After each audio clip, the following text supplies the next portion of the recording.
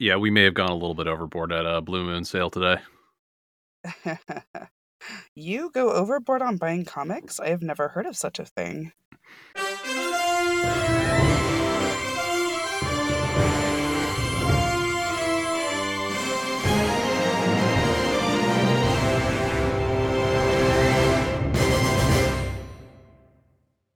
Hello, welcome to 10 Cent Takes, the podcast where we come from two different worlds but meet in the middle, one issue at a time.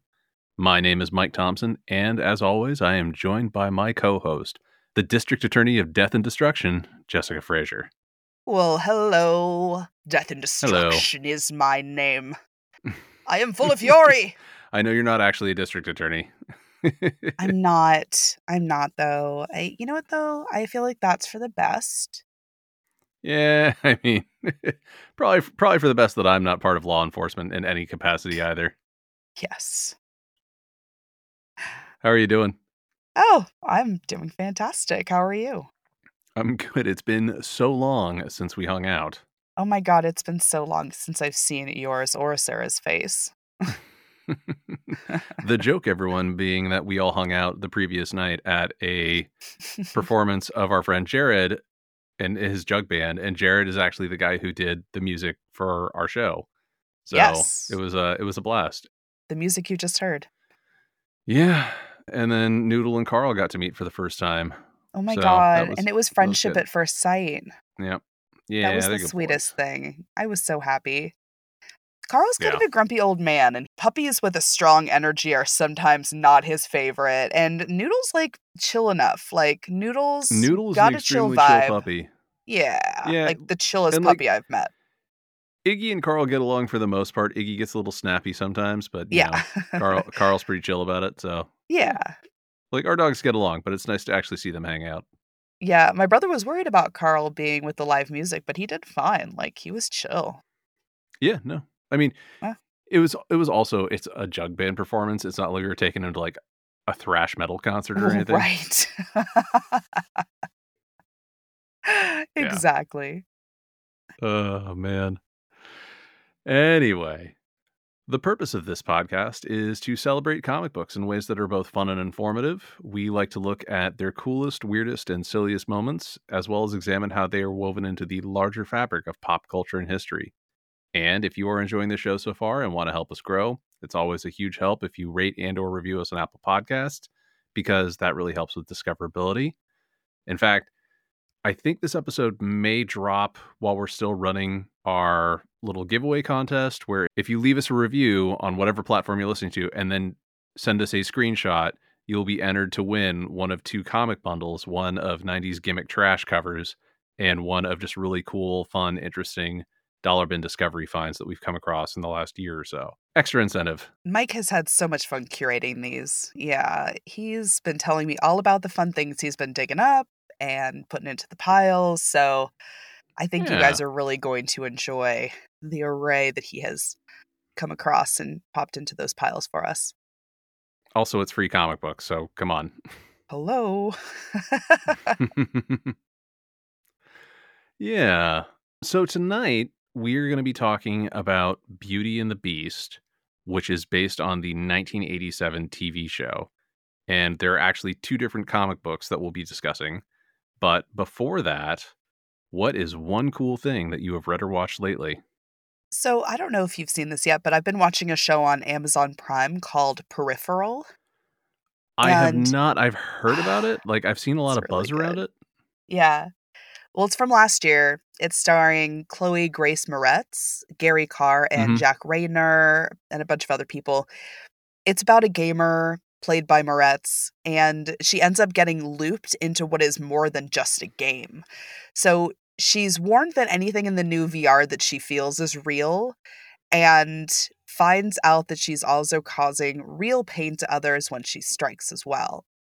It's a really Mm, neat concept that interweaves the present and a near future world where technology can do just about anything. So I would super recommend it if you haven't already. Oh, you said you haven't already seen it, so I'd super recommend yeah. it. I'm like 5 episodes in out of 9, Okay. so I just know that I'm going to want to see more when I reach the end, though. But the good news is that I was doing a little research, and there is a season 2 as well as a season 3 that seem to be in the works. So that's very exciting. Yeah, I haven't watched it, but I've seen a lot of people talking online about it, and I think I remember seeing a lot of really positive reviews for it. So that's cool. Yeah, it's really good. Well, what about you? Yeah. My Adventures with Superman just dropped on Adult Swim and Max. We got the first 2 episodes this week. It's Oh, great. Like, the show is basically an updated take on Superman, and it's all about Clark Kent just starting out at the Daily Planet as an intern alongside his roommate Jimmy Olsen. Lois Lane is a more senior intern, so she ends up taking the other 2 guys under her wing, and then tries to get them to immediately eschew their duties of, like, making coffee for the office in lieu of Pulitzer-level investigative journalism. lol. It's it's actually very cute, and we get to see Clark trying to balance his powers and his real life along with figuring out, basically a superhero identity. But, like, all in all, he's still an awkward nerd, and it's very charming. Like, it's well written. The show stars Jack Quaid as Superman, Alice Lee as Lois Lane, and Ishmael Saheed as Jimmy. And Jimmy, by the way, is a person of color this time around, which I really like. It's a Oh, diverse nice. cast. Yeah. Yeah. And Quaid himself is wonderful as Clark. And if his name sounds familiar, Hmm. it's because he's Brad Boimler on Star Trek Lower Decks, and he plays Huey on The Boys. I mean, Okay. granted, like, a little bit of a Nepo baby because he's Dennis Quaid and Meg Ryan's Right. son, but That he's was what I actually thought very you were good. gonna lead with. You're like, "Might sound familiar because" Yeah.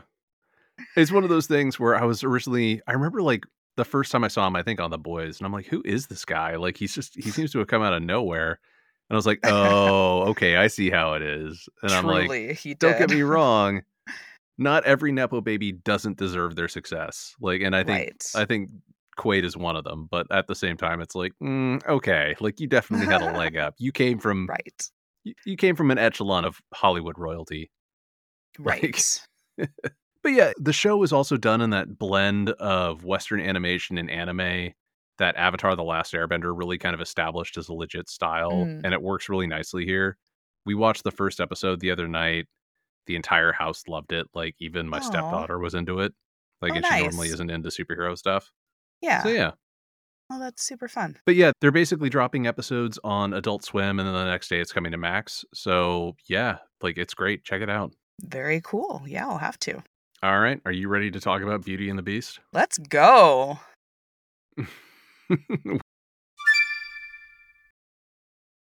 We're, like, legit excited. We've been talking Oh about my this god. one. I know, we actually talked about it last night, and we don't normally talk about the episodes before we actually do them, but yeah, I don't feel like we can help it. Yeah, normally we kinda keep our mouths shut ahead of recording an episode. We'll occasionally kind of, like, mutter things to each other if it's, like, Right. really bad or something like Right. that. But this one was one where we wound up, like, chatting quite a bit, Yeah. like, about things we both liked and disliked. Like, I think the last time that we wound up chatting this much about something was, I think, when we did the Highlander episodes. Oh, yeah. No, that makes a lot of sense. Yeah, which kinda fits. Yeah. Yeah. Right up nostalgia alley. Exactly. Yeah, I so I stumbled across this series a while ago, and I was like, "Oh, yeah, like, I remember that show." Like, I had it on the list of comics we should cover for the podcast, and then when you decided to talk about Marvel's Beauty and the Beast for last episode, I figured this would actually be kind of a great time to talk about this series. Yeah, Like, it's kind of a weird moment of, synchronicity. absolutely. So, if you are not familiar with the TV show, gather around, we gotta talk about some ancient television. Like, a lot of our listeners, I don't think are as old as we are, so I need to lay a little groundwork. So, in the late 70s and early 80s, fantasy was pretty popular as a genre, but fairy tale style fantasy was having, like, a big moment in movies and television. And it was just like it was, fantasy in general, but, like, fairy tale fantasy had this, like, focused level of just popularity.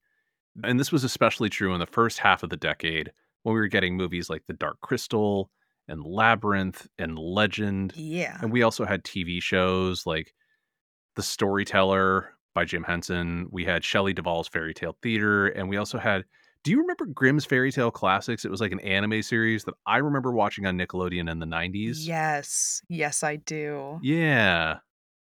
Yeah, so that originally came out in the late 80s, and then, like, it just kind of, like, was on constant repeat. But as a result, it's not that surprising that in 1987, we got a romantic urban fantasy TV show called Beauty and the Beast. Honestly, I'm kind of surprised that we didn't have more programming like this looking at the context, from today's lens. Yeah. The show was created by Ron Koslow. It starred Linda Hamilton as Katherine Chandler and Ron Perlman as Vincent, who is the Beast. And it also featured some of the earliest TV writing of George R.R. Martin. Yep. Like you specifically messaged me about that. It was pretty I funny. did. Yeah, I took a screenshot of like his name because I just was like, this is intense right now. Yeah. I had a vague awareness of this. Like I remember reading this, a decade ago or so that he had been involved with that show. Okay. But then it came flashing back to me where in the second episode he has a cameo Uh-huh. where he is like this dude on the subway who's being menaced by some punks, and he like gets off and just leaves this poor old woman to her fate of being like accosted by these criminals. I thought it was an It was pretty interesting good. choice. But the other thing is, I was like, that's George R.R. Martin. I'm like, he looks pretty much identical to how he does now. His beard is just whiter now. Uh-huh. I was like, all right. Oh, man. So Hamilton had finally achieved some pretty mainstream success a couple of years prior to this show. She had starred in the first Children of the Corn movie and then the original Terminator movie. And then after those back-to-back blockbusters, she had some guest roles on TV and then starred in King Kong Lives, which was, I guess, a sequel to King Kong, but it was also pretty reviled by critics. And then she landed this role. So meanwhile, Perlman almost had given up on his acting career before he had snagged a supporting role in this historical mystery called The Name of the Rose. That movie wound up being an international box office success before that was really a thing. Like it kind of bombed here in the States. Okay. But that success led him to landing this role eventually. And his role as Vincent is actually widely credited as his mainstream breakthrough. Oh. And then he's just continued to kind of sail along as Yeah. a regular part of pop culture. Like he's gone on to be Hellboy. He's the narrator in the Fallout games. He had a long running stint as kind of the main villain on Sons of Anarchy. Dude's had a legit career. Yeah, totally. Also, he was delightful as one of the villains in Blade 2, which is one of my favorite movies. Oh my goodness gracious. It would be. Yeah. So if you're not familiar with the show, the premise is that Katherine Chandler pretty much has it all. She works as a lawyer at her father's corporate law firm. She's got a nice Manhattan apartment. She's dating a client of her firm who is played with like maximum 80s business bro sleaze by Ray Wise. Oh my God, it's so good. It's so fucking good. It's so good. Which, I mean, like, if you're going to have anyone who's playing kind of like a sleazy but like successful dude, Ray Wise is always just a top choice for that. 100%. Chef's kiss. No notes. Yeah. Side note, I love Ray Wise so much because he played the devil on a show called Reaper that came out like back in the late aughts. And I have never enjoyed a performance of the devil quite so much as him because he plays it with like this level of fun. And it's just so good. Oh, I love that. I'll have to check it out. That sounds familiar, but I don't know that I've ever watched it. Yeah, the whole idea is he basically ends up like getting a kid when he's 18, was sold by his parents, like as a baby. Ugh. And it's a whole thing. It's like backstory. But basically he becomes a reaper for hell where he has to like capture escape souls. Oh, And then okay. I mean, maybe I have seen this. Wait a second. It was on the CW. Okay. That sounds like some trash I'd watch. Yeah. It was or maybe it was the WB back then. I can't remember which. Probably the WB. The Frog. It was one or the other. Yeah. It was right around that time when the transition happened. But anyway, like he is so funny. And the whole thing is he's like, oh yeah. So like, basically, like once you get the escape soul, you just drop it off at a portal to hell. And he's like, well, where's that? And he's like, oh, so like the DMV, the local DMV. And he's like, any place that seems like hell on earth, it's hell on earth. Oh my God. He has some great line about, yeah, drop off a soul to hell, renew your license. I'm all about the perks. And I'm like, this is really good. Yeah. Anyway, sorry for the tangent. So The big thing with Catherine is we see that she is extremely comfortable, but she doesn't really seem like content with how life has worked out. All of Yeah. that changes when she leaves a party. Some random dudes abduct her off the street when they mistake her for someone else. They end up slashing up her face. It also feels that they were leading the audience to infer that Catherine is sexually assaulted as much as they could on network TV in the 80s. Yeah, it did feel that But way. but the thing is like that is never mentioned in any of the details we see later on about her crime. No. And it's one of those things where I'm like, if they did it now, it would obviously be like she was brutalized in every way you could think of Yeah. because, standards have changed. Right. So after her assault, she is dumped in Central Park. A cloaked figure named Vincent finds Catherine and he brings her into this like home underground where his father is able to treat her injuries and help her recover. When she is strong enough to basically move around and return home to New York, we learn that Vincent is actually a lion man. That is the best way to describe him. He Yes. has the general body of a man, but he's got like kind of like developed facial features of a lion. He's got like a lion's mane of hair and he has claws on his hands Yes. and, fangs. Sexy Renaissance lion man. Oh, yeah. Well, and that's the thing is everybody in this underground society dresses like they Like they just work stepped at out of like the medieval Renaissance fair. times. Which, I mean, as someone who worked at the Renaissance fair for a number of the years, I am fully on board with this style Oh, choice. I'm It is okay. great. It's comfortable. It works in all kinds of environments. You get to wear billowing cloaks. It's We should wonderful. start a movement, Mike. You and I should start like a renaissance of the Renaissance. Like we could just start this shit all Yeah. over again. People already love being princesses online. Like why not like let it drift into like the real world? They can't stop us all is what I'm saying. Yeah, that's fair. Sarah would be on board. I'm sure Sarah would Sarah help would us make be costumes too. so on board. Yeah. Anyway, after this, Vincent takes her home to her apartment in New York. We learn that his father is the one who actually runs this underground society of outcasts. That also feels pretty utopian. It's referred to as the world below. Like, really, they just kind of like exist in steam tunnels, but they all seem pretty happy and like it's clean. Like, Yeah. They all just vibe underground and like do art and stuff. yeah. It's like pretty Yeah, cool it's great. actually. Yeah. They don't have to deal with traffic because they know how to get through like all the tunnels and get everywhere. It's Yeah. it's a vibe. I They like send it. messages through pipes? Cool as shit. Oh yeah, that's the whole thing where you have the Morse code being tapped out on the pipes, and that's like how they talk to each other, which I thought was a really nice little detail. Yeah. But yeah, Catherine returns to society. She receives plastic surgery to remove the scars that she has on her face, which are pretty gnarly when we first see them, but then, Yeah. it's never really a thing after that. And then she goes to work for the DA's office 8 months later. It cuts to 8 months later where she is interviewing at the DA's Yeah. office. And she starts out as like an investigator doing assignments for them, but does work as an ADA eventually. She figures out that her attackers thought she was a woman named Carol Stabler. She talks to Carol, learns the men worked for a guy named Martin Belmont who ran an escort service and then blackmailed powerful clients. Belmont's men end up attacking her, but Vincent saves her because it turns out he has some sort of empathic ability that has let him connect with her.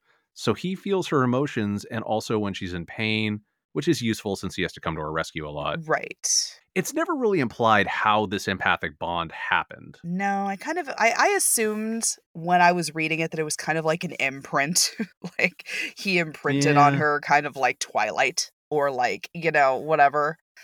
There's lots of stuff Yeah, that do kind of like that vibe of like I connected with you on a soul level.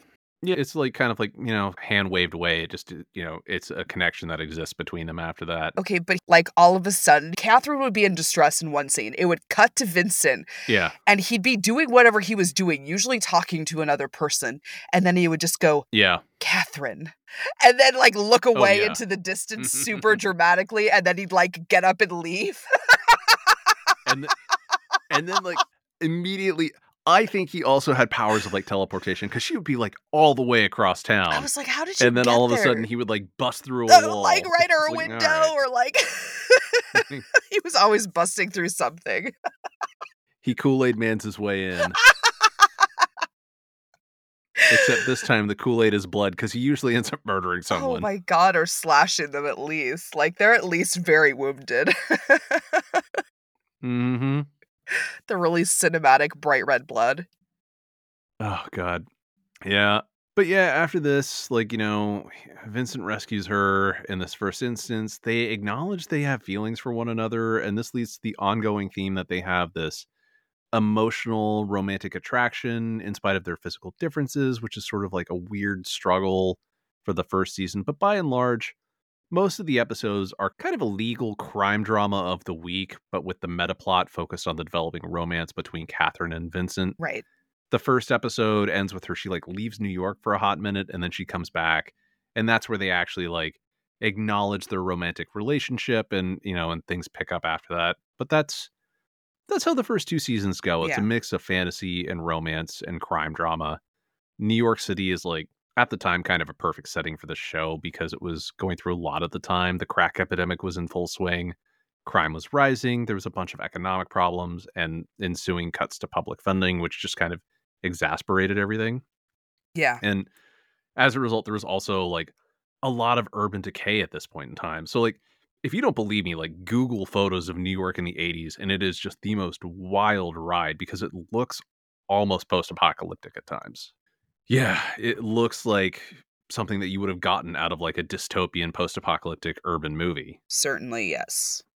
And so the idea of this utopian war on where everybody just gets to wear cool clothes and not worry about day-to-day problems existing just out of sight probably seemed like kind of a I don't know if nostalgic is the right word, but like, a wistful, if not plausible dream, I think. Yeah. And then what's also interesting is we get to see these moments where we would see New York on the streets as kind of this urban wasteland. And then it would also show us like the glitz and the glamour of the wealthy part of society where they're having these like wild parties or nice apartments and penthouses. And then we would see the world below, which was underground. And I guess they were poor. Like they seemed like more socialist than anything else, but it's very utopian because no one really seemed to be struggling for the most part. Like Yeah. I did find it funny how they would have, like, random, like, giant cogs and gears, like, in the background is just, like, window dressing, It was and you're so and you're like, funny. "Alright." Yeah, I know, Yeah. right? I was actually like, as I was watching one of the episodes and they were down in like daddy's underground library, right? And I was Oh, just yeah, the library, which is, like, nicer than most actual bookstores, yeah. right. And so I was like looking at all the stuff that they had accumulated and I was just like I wonder like logistically how I mean I know how they got all this stuff, but like it just like the like the amount of stuff that was in there was just like it feels like it feels like this is well curated rather than like hodgepodge together. Yeah. Yeah, it was serving some Ariel's Grotto vibes. Oh, man, so good. Yeah, and actually something that I found really interesting is that a lot of the villains in the show were actually, like, the wealthy, the equivalent of the one percenters at the time. Yes. Like, which I was kinda living for. I was like, "Oh, okay, I like this. This is solid," you know? Yeah, and I did like that they made it a point to be like, "I don't like that you're messing with the little guy," and it's like, "Okay, alright." Well, and then they also called out Catherine as being like, "Look," Yeah, like because I think her friend is Edie, who works in the computer room in the yeah, DA's office, yeah, who is a woman of color, and she at one point is like, "You're just dumping all your work on me because 'cause I'm looking up all this stuff." yeah, And then she calls her out. She's like, "I know how you like upper crust white girls work. You do this for a little while, and then you like go on to your other thing." And then Catherine's like, "Well, no, like I'm here. Like this is my thing now." yeah, And Edie looks up her file and then she sees that like, oh, Catherine actually suffered a pretty brutal assault. And this is like her way of like addressing trauma and other things. And yeah, it was much more aware than a lot of the media at the time. yeah, Not perfect, as you and I no. have discussed off show about how, she was like the sassy black friend. Yeah, it was very much a trope. Yeah, but at the same time, like she was working in a very skilled profession, like because, Yeah, like a computer technician in the 80s, like which was very high skilled. yeah. Yeah. So, were you familiar with the show before we started talking about it for this episode? Oh, I was incredibly familiar with this show. In fact, I was very excited that you brought it up because I used to watch this show, like, when they did reruns. I swear they must have done reruns of it in the Yeah. 90s because I remember Oh, they watching totally it. did, yeah. Yeah. Because I was born a year before it aired, so unless I was, like, super baby genius that just remembers Mhm. everything, I don't think my exposure was from that. Right. But again, like I mentioned on our last episode, I have always loved all things Beauty and the Beast, and so that definitely was, like, right up my alley. I totally remember watching it, like, when you see Vincent, it's hard not to remember that you've seen Vincent. Like, Yeah. he's a Yeah, very, he, like stands out. he really does, he's very memorable, so I mean, part of that is just because the prosthetic makeup was so good. it was really Like, surprisingly good for, like, the era it's from. yeah, like, I rewatched a number of episodes on Paramount Plus, which is where it is right Yeah, now, which also, if you have not signed up for Paramount Plus, sign up, it's worth it, it's great. yeah, Yeah, like, and even in, like, high def, it works pretty well. Actually, like, a lot of the show works pretty well in high def just because they did a lot of really dark photography, and so I was sitting there and I was like, "Man, this I don't know, this probably would have been, like, kind of like a dark blob a lot of the time on, like, an old '80s TV." probably. But I was like, "But, like, it looks okay now while I'm watching it on my very nice, like, HD monitor, so, Right, exactly, with my lights behind. Yeah, exactly. But yeah, I remember watching it as a kid. I think I watched it a little bit when it was airing with my mom, I think, but I remember seeing Yeah, reruns in the '90s, and then, like, when I was in college, I'm pretty sure that it came on Sci-Fi when I was working on papers and that stuff. makes sense because I thought I remembered seeing it later too. Yeah, I mean, a lot of stuff like this is, inexpensive to license after a while, so I wouldn't be surprised. Right. So you and I both watched episodes, like, for this Yeah. particular podcast episode. What was your reaction to the show now? So it made me laugh a lot. Like, Mhm. I still really enjoyed watching it, and part of that was how incredibly 80s it was. Such a nod to fashion then, with the shoulder Mhm. pads on absolutely everyone. Everybody. The blue Everybody has eyeliner shoulder under pads. her eyes. It was like a blue-gray, such an Yeah. 80s color. Like, I mean, it went really well with her eyes, but it was just such a sign of the times.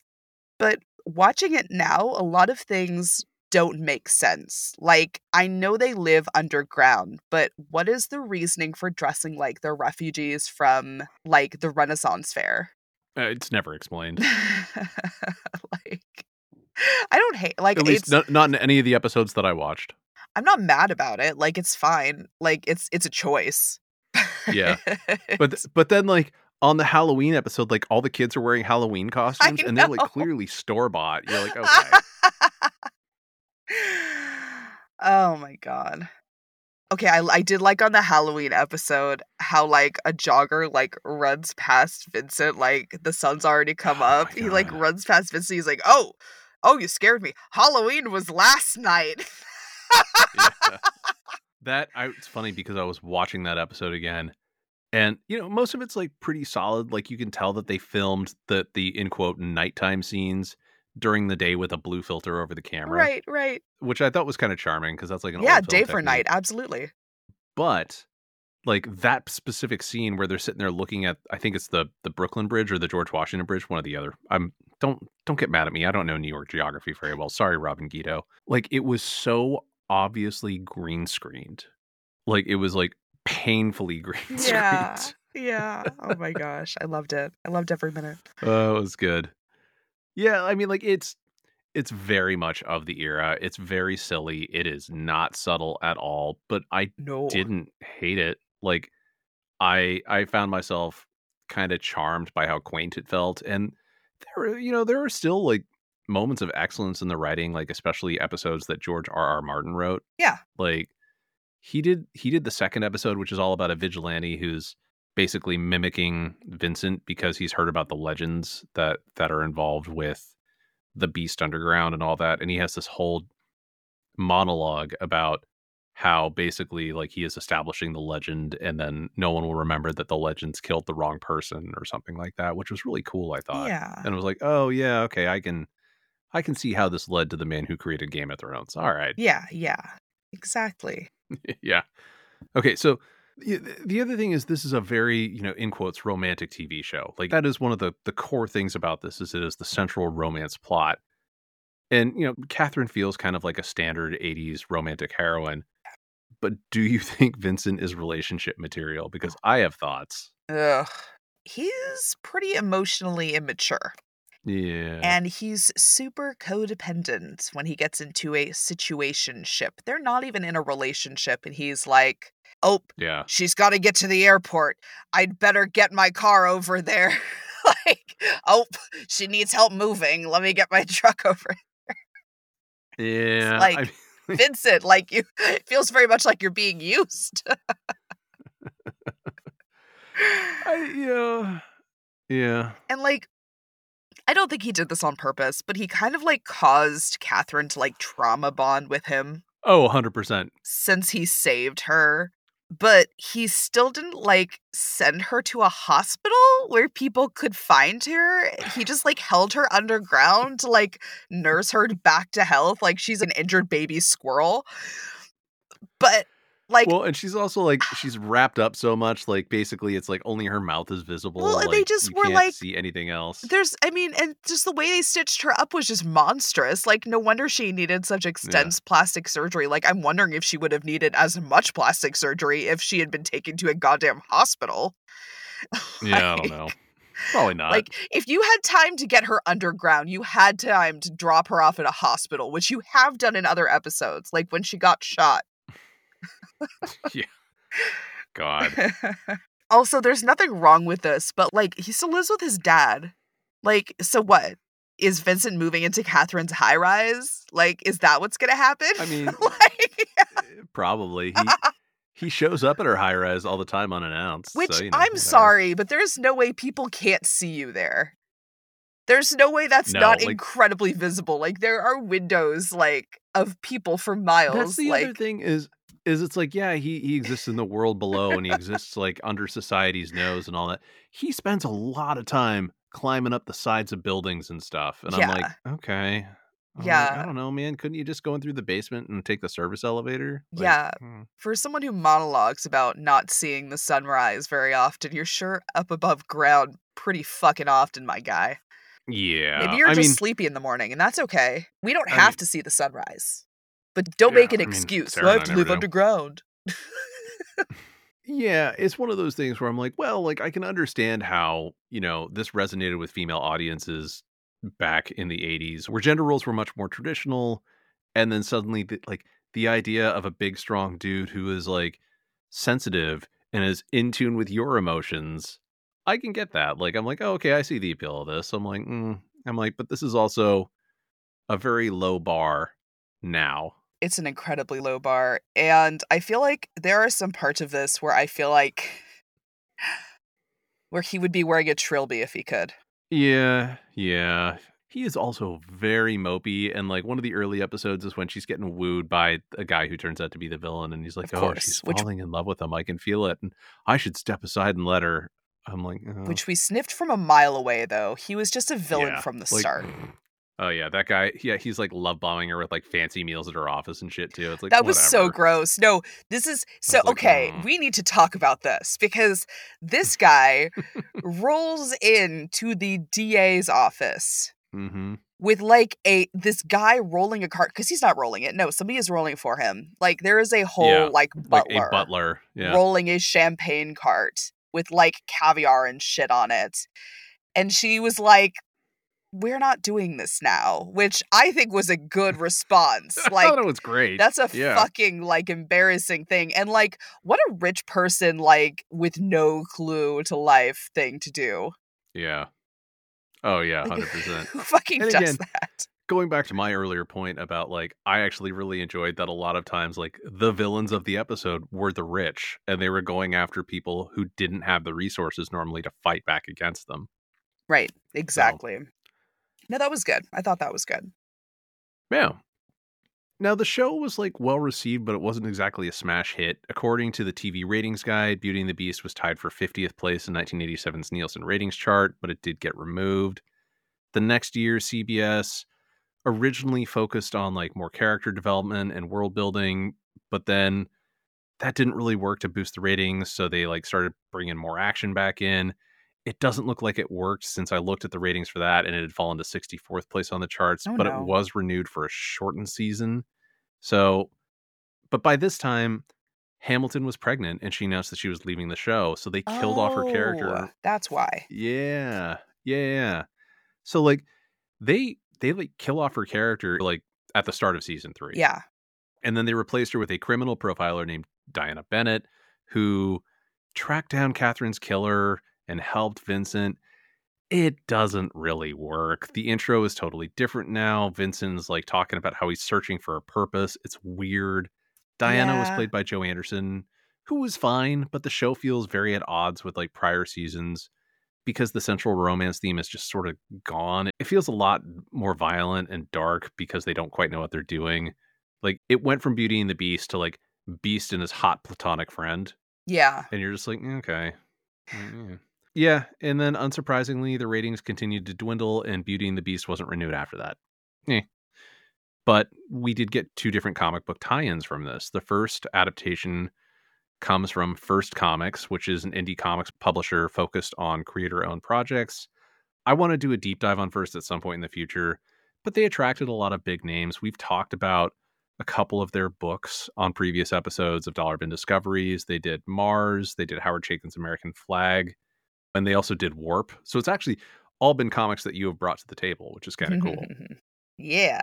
And they put out some pretty great stuff across the 80s. And the Beauty and the Beast comics came about later on when they seemed to be doing more licensed stuff. They were written and illustrated by Wendy Peeney, who is like an absolute legend in comics, and she co-created ElfQuest with her husband Richard. And Peeney did 2 Beauty and the Beast graphic novels. The first one is called Portrait of Love, and then the second one is called Night of Beauty. Portrait of Love came out in 1989. It is the one comic that I don't own, but I need to get it now because I found out they released it with like multiple foil variant covers. It speaks to me on a deep emotional level, is what I'm saying. Yeah, now I need to find them too because of course you've given me the bug. Yeah, I know. I'm not sorry. But, the good news is these are all very cheap. So, because I don't own this, but Jessica does, Jessica is going to summarize it for us. I sure am. And what a summary it is. I'm so sorry. My apologies. So, we start off with our usual intro. This is where the wealthy and powerful rule. It's her world. Oh my god, the fucking intro. That fucking intro is the cheesiest thing. Like again, it gives me whiffs of Highlander, where it's like, describe oh god, but like It it really doesn't have the does. Queen soundtrack, it just feels very cheesy. It really does. Oh my god. But then we cut scene to Catherine physically defending a mother and her 2 children from their abusive father, who has physically assaulted the mother, and he's now turned the knife on Catherine. There's a struggle. And then, as the assailant has Catherine with a knife to her throat, what's that? A window shatters. Surprise!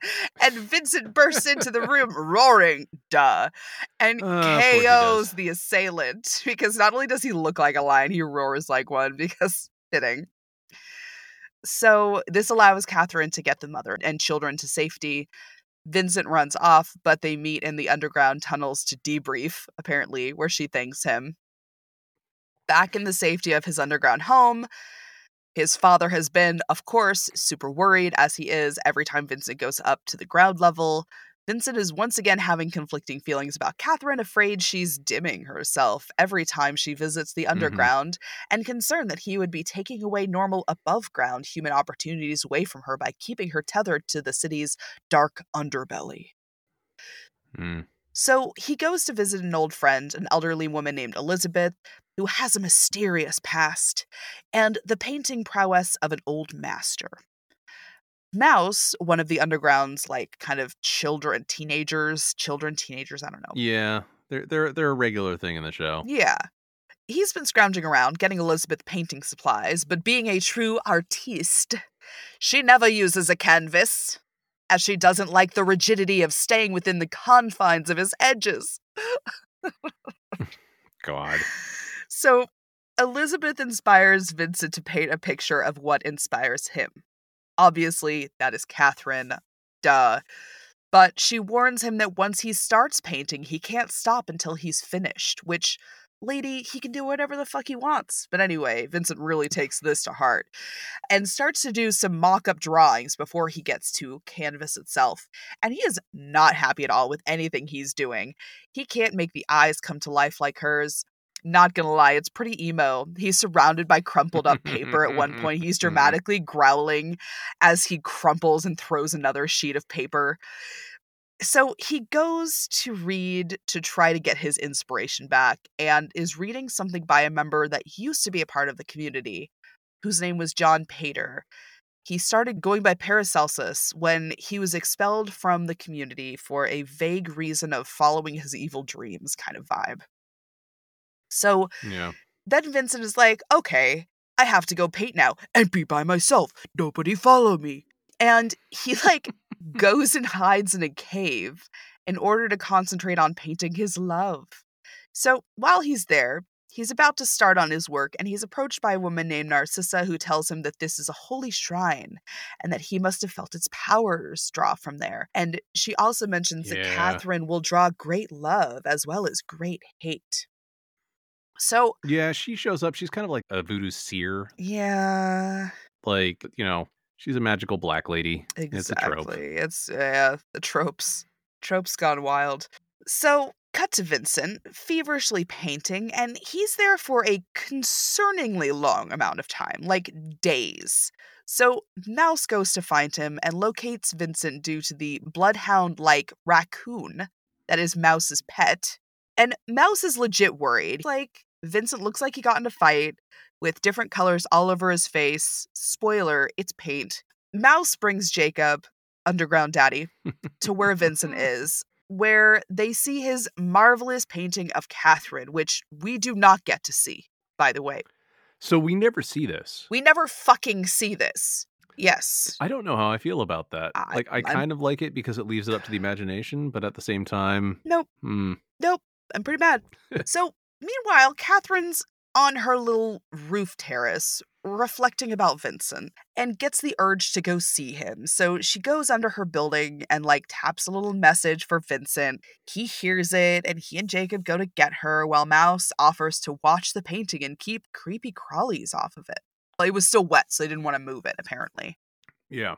So when they leave, however, we see that a gang of ruffians, led by a man with a metal partial face mask, is plotting against our protagonist.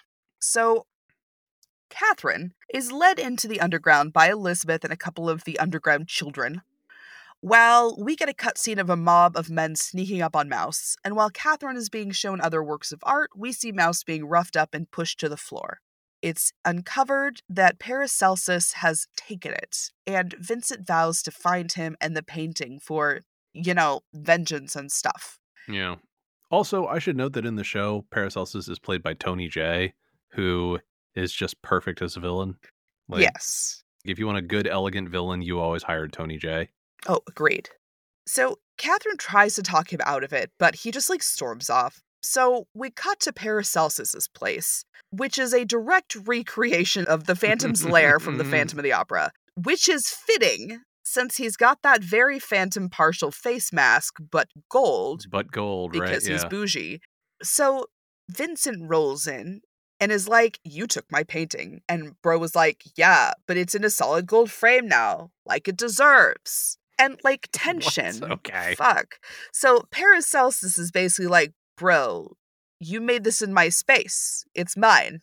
And Vincent's pissed, right? Paracelsus talks about how the world should have been his and how he wants to take over. Has nothing to do with his fucking painting, right? And Vincent's like, "What, bro? No." And then Paracelsus pushes a button to draw back this little walkway that had gone across this little moat, because, of course, this is an island on a lake. He's so extra he's got a moat. And, of course, this is right when Catherine and Mouse show up, and then there's fire everywhere where Vincent is for some reason. And Catherine jumps the gap and runs into the fire with him, and so Vincent tucks them both under his cloak because now he has to fucking worry about her too. And it seems like the cloak is supposed to be fire resistant in some manner. I'm not sure. Mm-hmm. So Mouse is having to deal with the cronies by himself. Then there's like this fight scene. We get the two out of the fire. Then Paracelsus has a wrist dagger he's trying to use on Catherine. Ka-choo, ka-choo. But they subdue him. And they all go look in amazement at the portrait of Catherine, which again, we still don't fucking get to see. And then Paracelsus sneaks up and pushes a fucking standing candelabra into the portrait, like setting it aflame. What? And then, Okay. and then he runs out behind a throne chair, which was a little hidden exitway. Very much fucking Phantom of the Opera. Wow. Okay.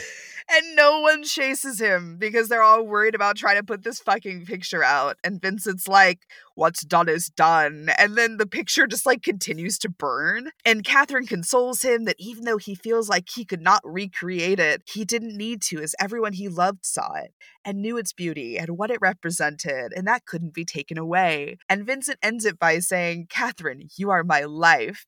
Fucking classic Vincent. Jesus Christ. Jesus Christ.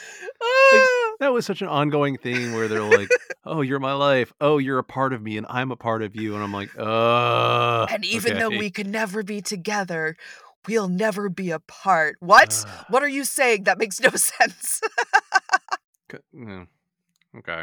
Man, there's a lot more happening in this graphic novel than in the second one. Because, like, the second one, I, like, summed it up in one paragraph. I was going to say, I was wondering. I was like, did you get this written at all? You did. It's just only a paragraph. Yeah. Yeah, I did. It's just, it's much briefer. A lot happened. Like, it was like, they definitely were trying to play the Phantom of the Opera vibe. Like, which I kind of love. Well, yeah, and Paracelsus was like, you know, he was set up to be like a really major villain. I think at the end of the season 2, he like drives Vincent into like violent insanity and other stuff. It's whatever. It's a thing. Yeah. I don't know. It was very over the top, but also I feel like maybe if you're living in a flammable underground lair, don't have a bunch of standing candelabras around. I don't know, just me. Well, you know, to be fair, like he stole the painting and put it down there. Yeah. All right. And then pushed the candelabra into the painting out of spite. Just because he's just mean. He's just a bully. Yeah. There was a whole thing in, I think it's the second season, where he tells Vincent 2 different origins for him, where he's like, well, like, you know, you were actually my son, and then you basically killed your mother by tearing your way out of her. Ugh. The other one that he has is he's like, well, actually, like, my wife found you like near the hospital of St. Vincent's, and that's what you're named after. We don't know what your origin is. But like, yeah, he's very dramatic. Yeah, everyone's very dramatic. Yeah. Well, after that, they released a second one, which was called Night of Beauty. It was released in 1990, which was during that show's 3rd season. Peony has an afterword where she talks about how her original pitch for the second book was this is a quote, beasts and robbers concept. That she describes it as pretty lukewarm reception, but then she overhauled it when she found out about Catherine's upcoming death in the show, because she was having a conversation with Ron Koslow, the showrunner. Right. Koslow told her after he read the script that if he had the money, he would have taken what she created and turned it into a movie because he loved it so much. Oh. Yeah.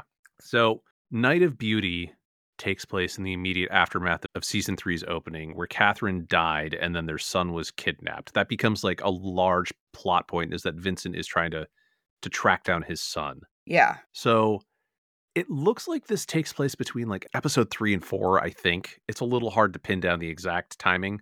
At first, Vincent is moping his way around the city. First of all, he's like, you know, waxing poetically about how much he misses Kathy. He spies on Kathy's boss, Joe Maxwell, who is also grieving in his own way. He debates actually reaching out to Joe, but he doesn't know if he can trust him. And then he encounters the former junkie Lucy, who helped Vincent in an early season 1 episode and saves her from a mugging. She brings him back to her place, and he recaps what happened to the love of his life, so that we see in a very quick flashback that she had died, but that he can't get over it. Lucy suggests that with Kathy and Vincent's bond and like their souls being so intertwined and him holding onto her so hard, maybe he's preventing her from moving on, which makes him sit up and, you know, think about it. Totally. He goes back to the world below where everyone is grieving Kathy's death in their own ways. He then goes to the seer Narcissa, and she shows Vincent how to find his love spirit. He travels to like the far out tunnels of the area, and there's a crystal chamber where he ends up performing a ritual that allows him to go out as an astral projection, whereupon he suddenly finds himself at this like fairy tale castle. Catherine is inside of it, and she's wearing a full on kind of like fairy tale princess dress. And then Vincent ends up kind of chasing, kind of guiding her through a number of trials to help her move on. And these are all very abstract and metaphorical moments. We see her running away from him, and then when he finds her again, she is like in this beautiful 2-page spread. She is under siege by almost like undead people who ends up they are begging her for help and like, trying to get her to like give them different types of aid. And she has to accept that like she couldn't help everyone, but at those people that she did interact with, she touched and left like in a positive way afterwards. There's also a violent confrontation with like what look like gang members, and then Vincent has to like convince her to give up on her rage. And then finally they wind up at a recreation of the passageway that leads to her apartment building from the world below. And it's like a recreation of that first parting that they have in the pilot episode where he brings her back after, nursing her back to health. And Kathy doesn't want to leave, but then a figure made out of light who, is clearly meant to be like the spirit of their son, I guess, takes both of their hands. They say a final farewell. Kathy walks into the light. Vincent tells her to remember him, and she says she always will. He then returns to the real world and finds a white rose on the ground next to him as a sign from Kathy. And then holding the rose, he wanders through the world below, and it's kind of like a little bit more of like a bittersweet positive moment. And he climbs a building to look at the Manhattan skyline, like he does. And then he hums a lullaby and is sure that his son hears it. End scene. Mm. Yeah, and then I don't know if there were more Beauty and the Beast comics planned by first, but the publisher went out of business shortly after the show was canceled, so it's kind of moot at this point. I do know that Wendy Pini seemed to be incredibly passionate about the show based on her essay at the back of the second comic, so I wouldn't be surprised if she was hoping to do more. I personally think she definitely captured kind of the moody romance fantasy vibe in each story she told. Yeah. Yeah. So before we move on to the next entry in this episode, how did you feel about the Pini comic that you read? I thought that it felt true to the vibe of the show. I mean, it fit nicely with the narrative of the overall world. We had familiar characters and some fun little pop culture references. Like that whole Phantom of the Opera Hmm. thing was really funny to me. Yeah. Overall, I liked it for what it was. Although, as always, Vincent is so fucking dramatic. Like, it's just a painting dog. Like, of fucking course he's gonna be lured into a trap so easily. Yeah. Yeah, I felt the same way. Like, so I didn't read the first one, but like the second one, it felt much more just kind of moody and less action oriented than you would typically get from a comic book of this era, which I kind of dug. Yeah. And also kind of high concept. Like, I mean, I know that you weren't a big fan of like never seeing the painting, but that's, I think, something that most creators Uh, wouldn't actually have the stones to pull off. And instead they went with it, which I kind of dig. so irritated. You're going to die on that hill. I am. I'm just like, come Wendy Pini can on. never come on our show because you're going to yell at her about this. Yeah, I am. Just kidding. Please come on our show. Oh my God, Sarah would die. Sarah is the biggest ElfQuest fan. Oh, Like, if I don't know what to get her for like a holiday or a birthday or something, I just go find like random ElfQuest shit. I'm like, I'm okay. good. There you go. Yeah. But like good ElfQuest shit. Like, Well, yeah. I found her, like one Christmas, I found her the first appearance of ElfQuest and it was signed by Wendy Pini. And I'm like, well, that seems like a Hello. pretty good one. Yeah, it does. Yeah. Nice. Yeah. I personally feel like these two graphic novels probably could have worked as episodes of the show. Like, do you feel the same way about that? Yeah, I actually do. Like Okay. I mentioned, I feel like the one I read fit really nicely with the overall vibe of the show. And they would be really interesting storylines for the show. Even the way that like the Yeah. cutscenes were framed felt very transferable to a TV show format, especially because these Mhm. ones had like hour slots, so they were 45 minutes long. Yeah, they're fucking long They're really episodes, man. fucking long. I didn't realize when I first started watching, I was like, oh, I need to put some time aside for this. Yeah, it's almost like advertising has taken up more and more of television programming as Ugh. we've gotten older. Wow, you don't say. Yeah. Yeah. So the final question I have about this is that these comics were painted instead of being traditionally, penciled and inked and colored. Yeah. How do you feel about that? Would you have preferred to see it drawn traditionally? I mean, I liked both ways about it. I did like the whimsy of the painting because I think that Mhm. it captured the soft lens feel of the show really well. Yeah, and that's the thing is, like, even though, like, the show itself wasn't photographed that way, it feels emotionally like it was filmed with, like, Vaseline over the lens a little bit. Yes, absolutely. Absolutely. So, I mean, I think the painting really kind of showed that. I did also like the other type of art. It felt more comic book like. It felt like gave it a Mhm. little bit more depth, I think, and Yeah. made it slightly different than the show, you know? Yeah, which is what we're gonna be talking about in just a second. Yeah. Yeah, like, I agree with you. I think actually the painting style that Wendy Pini used worked really well. Yeah. I dug it, She's also an incredible artist, Mhm. so anything that she did was gonna look good. Oh, absolutely. Yeah, so that leads us on to our next part of the story, which is we got another comic adaptation a couple of years later in 1993, courtesy of Innovation Publishing. And for a little background, Innovation Publishing is actually a really interesting publisher. They were founded in 1988 by this guy named David Campiti after he secured funding from some investors. Innovation's bread and butter was they put out adaptations of like existing media properties, including several novels like Anne Rice's Interview with the Vampire, Piers Anthony's On a Pale Horse, and Terry Pratchett's Color of Magic. They also did comics based on TV shows like Quantum Leap, Dark Shadows, Lost in Space. And they also gave movies like Nightmare on Elm Street and Psycho and Child's Play the comic book treatment. So there were also a number of original titles too, including a 2-issue series called Cyberpunk that happens to be the first comic to receive a digital edition. They put out a bundle that was shrink wrapped and it came with floppy disks containing copies of the comic. Like, That's so wild. I have a couple of the copies. They are still in their shrink wrap. Of course you do. So, oh, it's great. There are a number of books from the publisher that I want to cover in future episodes. Lost in Space actually brought in Bill Mumy, Yes. who played Will Robinson in the original TV show, to write a storyline that never got finished as the series was being published, but then the complete storyline was published later on as a graphic novel.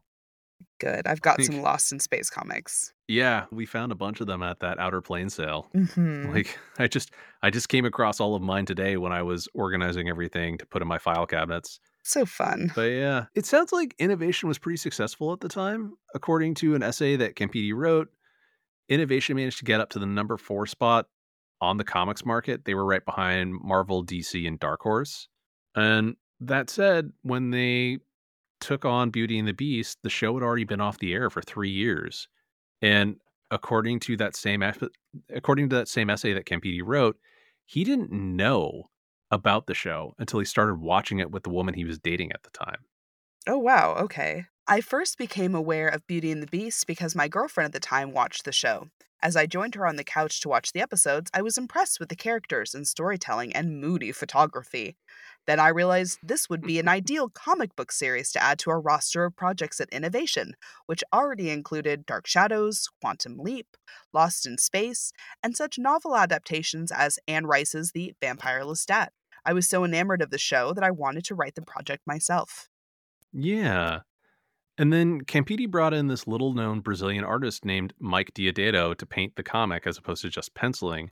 And according to League of Comic Geeks, Diodato had only worked on a couple of books for Malibu and Eternity Comics before this. Like, I Oh, think he has like 2 issues to his name prior to this book. And, okay. he has since gone on to be like a major name in comics. Like, he was for a long time one of like the premier artists for Marvel. Wow. But yeah, Yeah. Campidi believed in the comic and Diodato so much that Innovation actually they did a signed collector's edition with gold foil that was like an exclusive to the Home Shopping Network. I Oh, have one. I've tracked wow. it down. It's wild. Like, Of course you do. I tracked it down, man. It's pretty hard to find these days. But yeah, according to Campidi, they actually flew Diodato up to West Virginia to sign the books in like the middle of a snowstorm, which I thought was pretty funny. Oh, wow. Okay. But this is also where it gets a little weird because the series didn't tell original stories. Instead, it's just doing like straightforward retellings of different episodes. The Yeah. first 3 issues are the first episode of the show. Like, that's it. Issues 4 and 5 are adapting the show's third episode, Siege, and issue 6 handles the 5th episode, which is called Masks, which is like the Halloween episode, but we only get about half the story since the comic ends on this ambiguous note. There's no to be continued moment or anything, but it ends like halfway through the episode story. So my guess is they Yeah. were planning to wrap it up in issue 7, but that didn't happen. And like these are not just retellings. They're like shot for shot remakes for the most part. Oh, It's yeah. it's kind of uncanny because Diodato's style in this is almost photorealistic, and a lot of the panels are from the same camera angle. So it's almost like someone just took individual still frames and ran them through a Photoshop filter and then threw them on the page. That's not what happened. Diodato is like an amazing painter, Yeah, yeah, yeah. but his art is so good that it almost looks that way. Right. I will note issue 5 has like this wild cover with fire and Nazis and people running, which isn't something that actually happened in the show. No. Yeah. So the episode that it's adapting is called Siege. It is about a corrupt real estate developer who we've talked about. He was the one who was like love bombing Catherine with, the elaborate meal in her office. Yeah. He is trying to force tenants out of a rent controlled building in New York. He wants to raise it and gentrify the area, which is very much called out as being a bad practice. Mhm. But the elderly couple who become friends with Vincent and Catherine, they're an elderly Jewish couple. And the husband is taking a nap while the wife is talking to Catherine. And in the show, it's literally just this woman talking about how her husband was vibrant and strong earlier in life before, and all she says is they broke him. Mm. And then she eventually sits there and shows Catherine her concentration camp tattoo on her forearm. But the comic shows the husband is basically having a nightmare while this dialogue is going on. And we actually see the Nazis and their atrocities. And it's actually really powerful. But the problem is that they took this sequence and they put it on the cover and then they slapped Catherine and Vincent in silhouette, like over it. And there's no context for Right. it. It's wild. But it turns out there is a reason that they were only telling existing stories. Campidi said he wanted to write original Beauty and the Beast stories like Innovation was doing for other shows like Dark Shadows and Quantum Leap. But apparently Koslow didn't want original stories. He apparently told Campidi they already gotten those from Wendy Pini, and instead he wanted the show immortalized as a painted comic, which is just wild to me because I don't know. That doesn't really seem like a great way to bring readers in. But Not really, but what do I know? the other thing is like they're choosing existing episodes that are pretty early in the show's tenure and aren't Right. really that great. Like Masks, the Halloween episode, is interesting because the whole thing is that Vincent ends up befriending and then defending a Irish peace activist because this is the 80s and the IRA, Northern Ireland, all that stuff was going on. And it feels very campy. Like the Irish accents are so heavy. And then Oh, it turns yeah. out she's being targeted by an IRA activist. But then that's not actually what's going on. It turns out that guy works for her father and he's trying to bring her back because her father is dying. It's not great. Like there were better episodes later on, I feel. And I feel like they could have actually chosen some much stronger stories to tell, but they were just kind of going through the motions at this point. Yeah, I can agree with that. Yeah. So there are only 6 issues in the Innovation series. Which of the stories in those issues do you think was the best one? I liked 4 and 5 about the landlord. I mean, I feel like they kinda went together. Yeah. But I had watched that before I read the comic, and boy, did I ever see that twist coming. That rich guy, I mean, it is not subtle. it's not subtle. Made me Like I feel could have really watched smart, that as though. like a 7 or 8-year-old and been like, I feel like that guy's off. Made me feel really smart. Stop. Anyway, yeah, I think that the show did the rich guy as bad really well. I also found the storyline to be really thoughtful when it came to the experiences of those who had been victims of the abuses of power and the different ways that we kind of can see that. It was really super sad, Yeah. though. Yeah. How do you feel about the fact that Innovation didn't do original stories and instead just adapted existing episodes? Well, I'm bummed that the artists and writers didn't get the opportunity to be more creative, but there is something to be said about tapping into an already successful market. It sounds like Innovation just had a niche, and it was a choice for sure. And it doesn't leave room for a ton of growth or creativity, in my opinion, but it was a choice. No. Yeah, I wish that they'd given Diodato a little more creative freedom with it. Yeah, agreed. But yeah. So as we noted previously, both of the Beauty and the Beast comics were painted, Yeah. but they are also painted in very different styles. And how do you feel about that? I didn't mind them. Hmm. I liked both, but I favored the more kind of drawn look of the graphic novels. Yeah. It gave more of a comic book vibe instead of a direct from TV look that we got from the painted style of the Innovation series. But again, I mean, I felt like it Hmm. represented the series really well in the way that it was painted. So, Yeah. Yeah, I agree.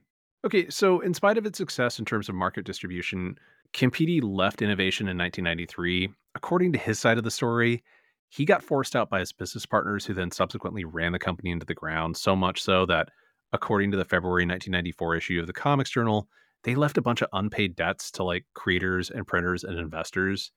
And regardless, Beauty and the Beast comic series ended suddenly with six. Campidi said that he had issues 7, 8, and 9 written. Diodato had already done the cover for issue 7, but it doesn't sound like we'll ever get to see any of those. And that's where Beauty and the Beast's comic adaptations end. They were never collected or reprinted everywhere. The first comics editions are really easy to get a hold of for next to nothing. It's pretty much the same story with the Innovation books, other than the gold and signed editions. Those go for a little bit more, but it's still pretty easy to get a hold of everything for not a lot of money online. And it's worth noting that this franchise feels a bit like Highlander, given that it has an incredibly passionate fan community that sprang up around it. Sarah and I were talking about it the other day, and she was saying that it used to have a pretty active fanfic community that she thinks is still around. And then the fan community, they named themselves Helpers. When the show was on the air, it was after the term for people who in the world above who helped the secret society underground. And then it turns out they were still holding fan conventions as recently as 2019. what? Yeah, they're in the Midwest, I think. I want to go. Yeah, I'm really curious what they're like. I don't know if after the COVID lockdowns, if the conventions have resumed, but who knows? I'm going to hope. I'm going to hope and pray. And then I'm going to start a cosplay. And then I'm going to figure out a cosplay. Yeah, I like it. Uh, Prime TikTok fodder. Oh my gosh. Yeah, and then Ron Koslow has continued to find work in Hollywood as an executive producer. He's never really had another show with the same cultural impact. He co-created the historical fantasy show Roar back in the 90s, which stars a very young Heath Ledger, and he also co-created the 2007 vampire romance show Moonlight. Both of these shows only got half seasons. I know Moonlight wasn't well received when it came out. I think Roar got okay reviews. I remember seeing ads for it, but I didn't watch it. It was aping the vibe of Xena Warrior Princess, but it was also a Fox TV show. And Fox in the 90s and aughts was just notorious for killing cool shows without ever giving them a chance and Right. also not really promoting them. Yes. So, yeah. And then that said, we should note that the show was rebooted in 2012 for the CW, starring Kristen Crook of Smallville fame. I've read the other lead actor's name 5 times, and I keep on forgetting it, which says a lot about the show and its overall vibe. I don't think Vincent was even a beast most of the time. He would just kind of manifest the appearance when he got angry. He's kind of a sexy Bruce Banner, I guess, hulking out. I remember watching an episode or two of this when it came out, and I was kind of offended at it. It just it felt so insipid. I remember catching a couple episodes of it and being like, "Damn, Kristen Crook." I'm okay. She was Kristen in Crook is she was in a couple of or a few different kind of fairy tale things, one of which was a Snow White. She played Snow White at one point. was she? She played Okay. a very good Snow White as well. She's a solid actress, and I'm right there with you where I think she is knockout gorgeous. But she just she found her niche. She did play Chun-Li in that truly awful movie that they made back around 2009, I Oh, think, no. where one of the Black Eyed Peas played one of the Street Fighter villains. I can't remember who his name is. That's Whatever. sounds awful. I didn't see that. It was I Sounds like I don't need to. no, I paid money to see it, but I got reimbursed because I wrote a review. So whatever. Yikes. It was it was not good. Yeah, but I guess people liked the 2012 reboot because that fucking show got 4 seasons. Like, Oh, although no. admittedly the last 2 only had 13 episodes, so it was half seasons, but Man, now whatever. I'm gonna have to go find it. No, why? You don't have to. Why would you? No, you didn't lose a bet. Like, there's no reason.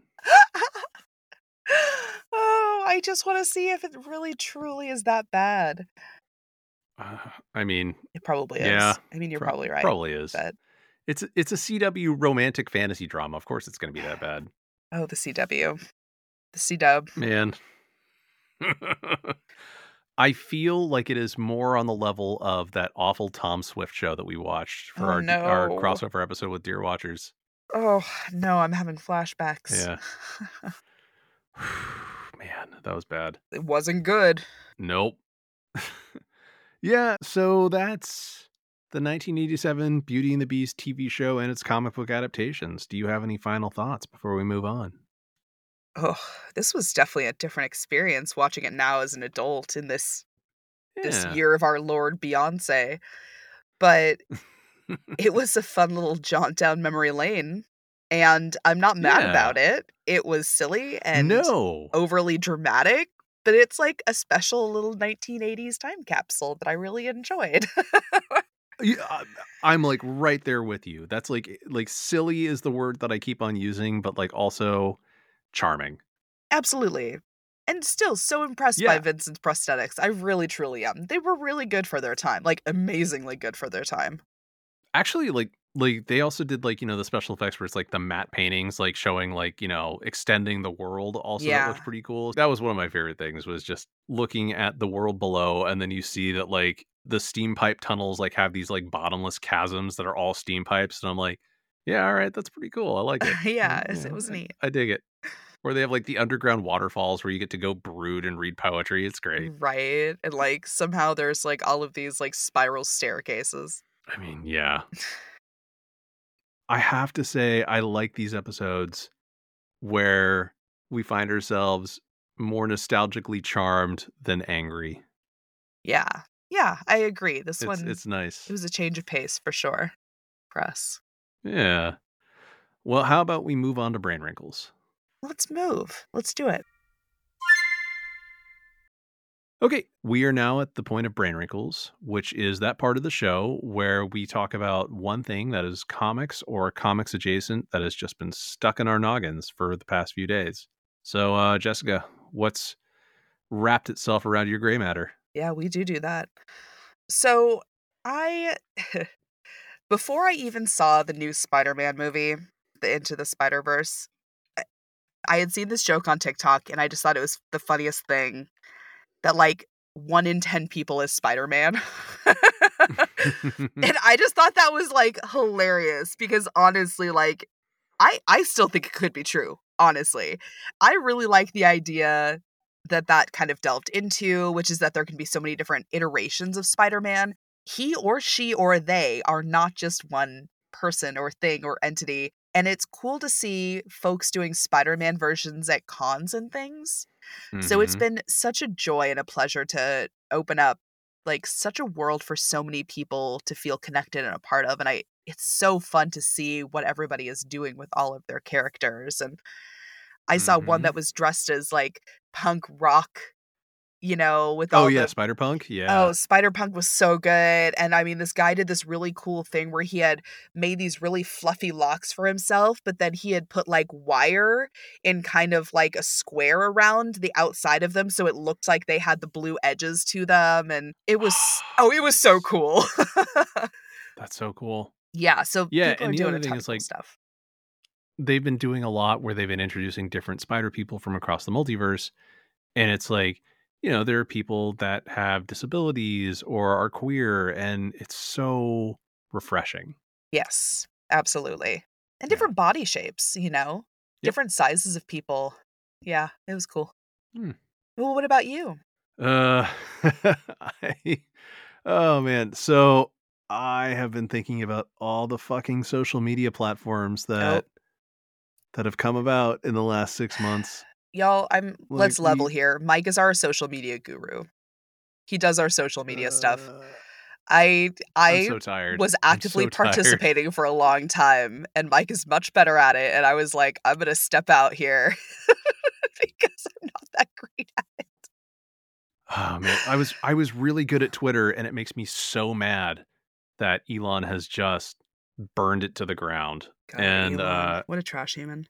yeah, but this past week we had Threads launch from Meta, which it's like, okay, it's coming from Mark Zuckerberg, but it's, it feels nice. Like all our friends are on there. It's really easy to set up. It's basically just kind of like leveraging Instagram's profile and follower lists to kind of get yourself set up so you don't feel like you're starting off quite from ground zero again. That's great. Yeah, that's good. Yeah, it's fun, but it's just like I took a screenshot the other day of all the different social media platforms that I'm using for our podcast, and I was just like, I am so tired. I think I'm gonna like prune it back a little bit, like because some of them are just not Yes. really worth it. Let's do that, please. Yeah, like Hive especially, that's dead. You heard it here first, folks. We're not on Hive anymore. Yeah, like I think I posted like 2 or 3 things there, but like Hive had a moment and then it turns out they really stumbled because there was some security issue that basically they took the app offline and they never recovered from that. I Ruh-roh. like Mastodon. Mastodon, like the server that we're on, is pretty solid and it's full of a bunch of queer nerds. Nice. But like our follower account isn't huge or anything there, but every time we post, we get some engagement, which I like. That's good, yeah. TikTok, we're starting to post more on, which is useful.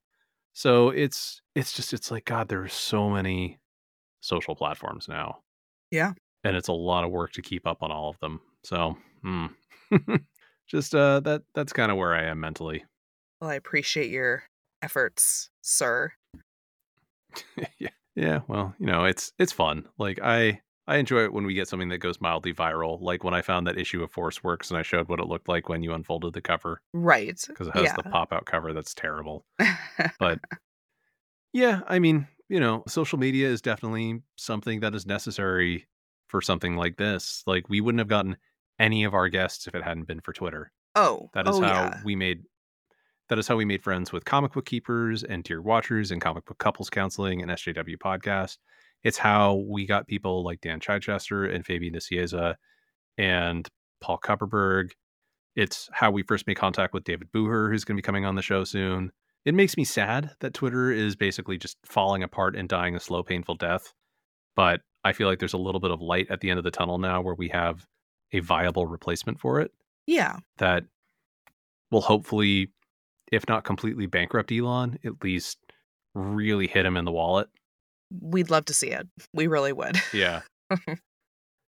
Yeah. And I mean, like, who knows? Like, I have been reading about how basically Elon is fucked with his deal for Twitter because he leveraged so much of his shares for Tesla to get the loan for Twitter, where it's like, apparently, and I mean, like, I need to state that, like, I am not a financial expert. I'm talking from a kind of surface level awareness of all this, but it sounds like he is fucked. And I could not be happier because, like, the dude is enabling Nazis Yep. and white supremacy on his Yep. platform. And, he sat there and was like, cisgender is a slur. And I'm like, it's literally a medical Ooh. term. Like, come on, my guy. So, yeah. Anyway, you can always find us on every platform as 10 Cent Takes, all one word.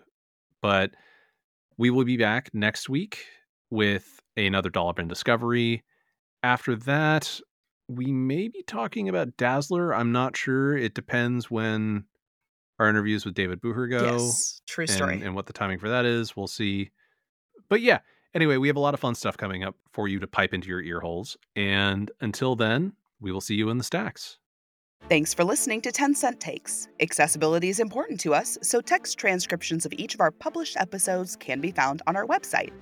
This episode was hosted by Jessica Frazier and Mike Thompson, written by Mike Thompson and edited by Jessica Frazier. Our intro theme was written and performed by Jared Emerson Johnson of Bay Area Sound. Our credits and transition music is Pursuit of Life by Evan McDonald and was purchased with a standard license from Premium Beat. Our banner graphics were designed by Sarah Frank, who you can find at lookmomdraws.com. If you'd like to get in touch with us, ask us questions, or tell us about how we got something wrong, please head over to 10centtakes.com or shoot an email to 10centtakes@gmail.com. You can also find us on Twitter, or now. The official podcast account is 10 Cent Takes, all one word. Jessica is Jessica Witha, and Jessica spelled with a K. And Mike is Van Sau, Vansau. You can also find us on Instagram, Facebook, Blue Sky, and Hive. A full list of our socials will be listed in the show notes. If you'd like to support us, be sure to download, rate, and review wherever you listen. Stay safe out there. And support your local comic shop. The struggle train.